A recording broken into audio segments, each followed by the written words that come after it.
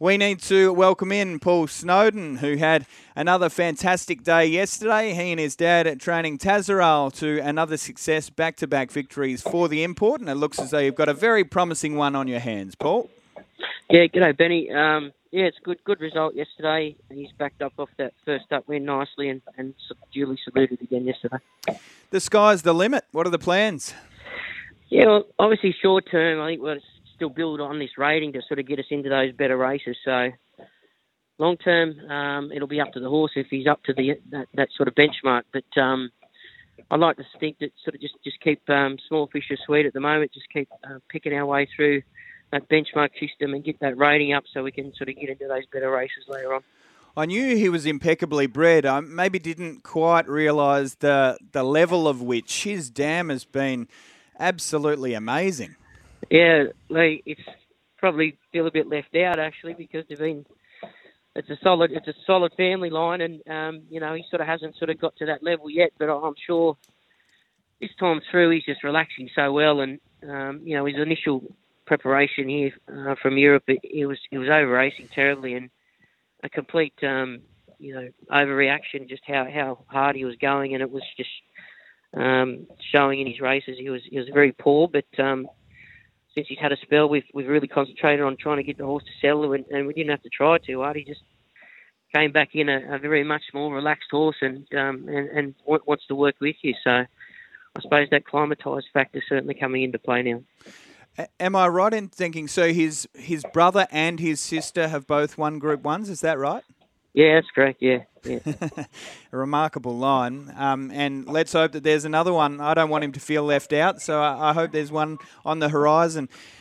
Bulldog, they've had a remarkable run, the Snowdens, but they've got a good crop of 2-year-olds about to turn 3-year-olds, haven't they? Yeah, Paul, with that in mind, who are the most excited, or what are you most excited about ahead with the spring looming?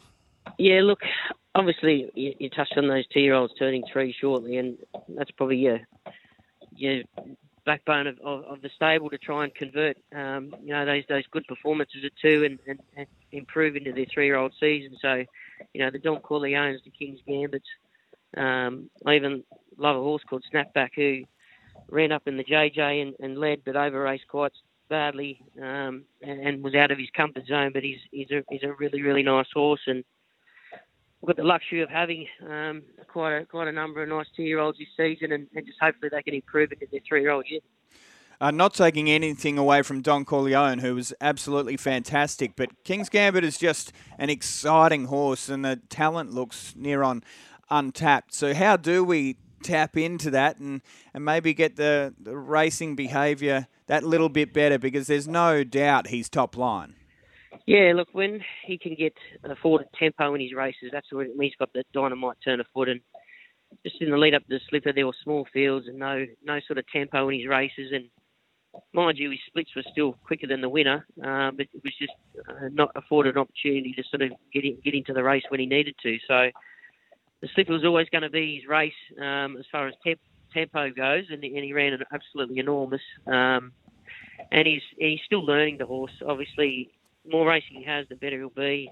Look, he's back in nice and early, so you'll probably see him trialling about a bit over 2 weeks, and he'll kick off his campaign quite early.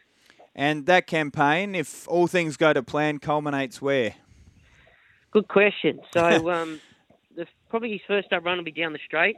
We want to test the water and just see how he handles that circuit. Obviously, it's a horses for courses, but if you can get a horse that can relax and he's got that turn of foot when he's down the straight, it certainly opens a lot more doors for later on. And we don't have to put him sort of under that pressure, in those maybe Group 1 races, the Coolmore sort of later on. So yeah, it's certainly going to be interesting.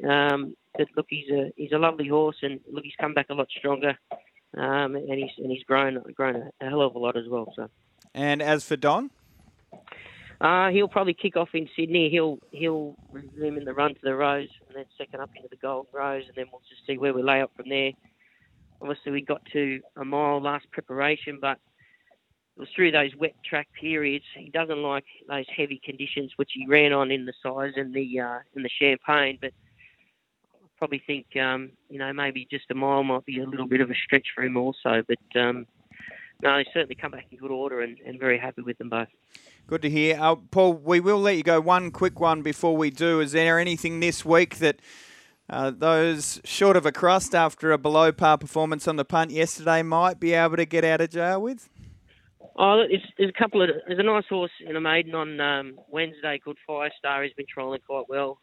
I think he's quite a nice progressive horse who's showing quite some good ability at the trials and at home, obviously. So he makes his race debut on Wednesday, and hopefully we can kick a goal there. Beautiful. Sounds like a great start to the day. Thanks very much for coming on. Congratulations on the performance of Tazaral, and we look forward to a big spring from you and the team. Cheers, guys. Thank you.